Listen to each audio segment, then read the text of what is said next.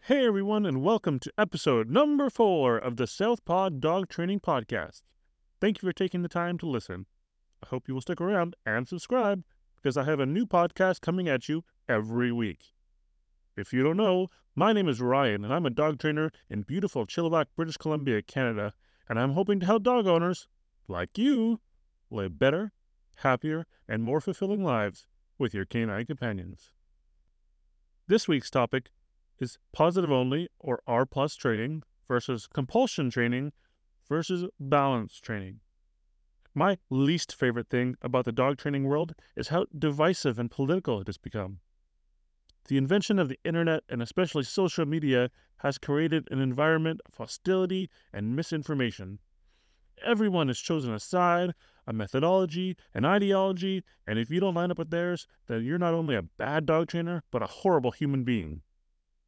This has created a lot of angst and confusion for dog owners who are just trying to do their best for their canine companions. Look, I'm not here to tell you what you should or who you should believe. I'm always striving to learn more every day. I consume a lot of different content, books, online courses, seminars, YouTube, and I always learn something new from every client that I work with. I'm always willing to change and grow. I also believe that whether you're a brand new dog trainer or you've been training dogs for 30 years, you should never stop learning. Never stop trying to better yourself as a trainer and as a human being. Let's talk about R+ training, sometimes called positive-only training or limited training.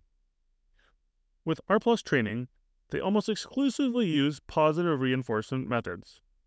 Positive reinforcement is fantastic. I use it every day with every single client I work with, and it's great for teaching our dogs what we do want them to do. But the problem is, if we only ever show them what we do want, we have no way to communicate what it is that we don't want. And then when we're not making any progress, we get frustrated and angry, and the dog doesn't know what they're doing wrong, and they become confused. That means they don't trust you and look up to you as their calm, consistent leader, which multiplies the problem and could continually make the situation worse. To be honest, I have no problem with trainers who decide to train this way. There are some excellent R+ trainers. The problem comes from the R+ or positive-only community who regularly spreads misinformation about other trainers who don't subscribe to their beliefs. They use words like science-based, ethical, fear-free, or force-free. They say correcting a dog will ruin your relationship, and even if you have good results using it, it will end up with long-term damage to the dog. Unfortunately, there is also a lot of trainers who won't refer to any other type of trainer if their methods are failing. They would rather the dog be put down than correct the dog. Let me say that again. They would rather the dog be put down than correct a dog. Death over discomfort. Does that seem right to you? Does that seem ethical? If you're a trainer and choose to be an R+ or positive-only trainer, that's fine. But you should know you have limits. And please refer to another trainer if you are unsuccessful. Don't just decide the dog is untrainable because your methods didn't work. The R+ and positive-only community post videos of so-called trainers abusing dogs and claim this is what correcting a dog looks like. They're using fear to push their fear-free methodology. Look, there are bad trainers out there who are genuinely hurting and abusing dogs. They're misusing tools and causing physical and emotional damage to dogs, and we should be working together as a community against these type of trainers instead of fighting amongst ourselves. Now let's look at the other end of the spectrum, and let's talk about compulsion-based or old-school training methods. Compulsion-based dog training uses mostly positive punishment, such as leash corrections or e-collar corrections.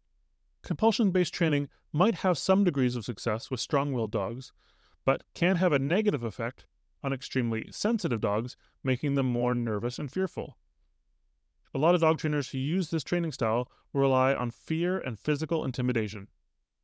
Just like only rewarding the dog, the same can be said if you only ever correct a dog.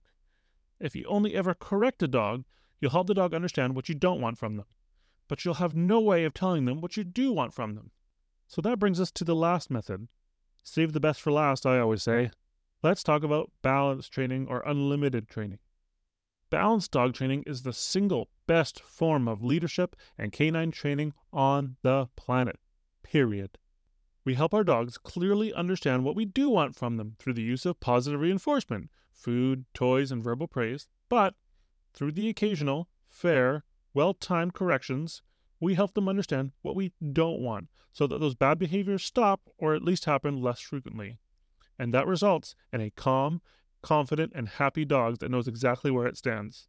Your dog understands that they can look to you for direction in all given situations and are content in the fact that you are their loving leader. It is my opinion, in order to have the best life for you and your dog, like so many other things in life, you must have balance.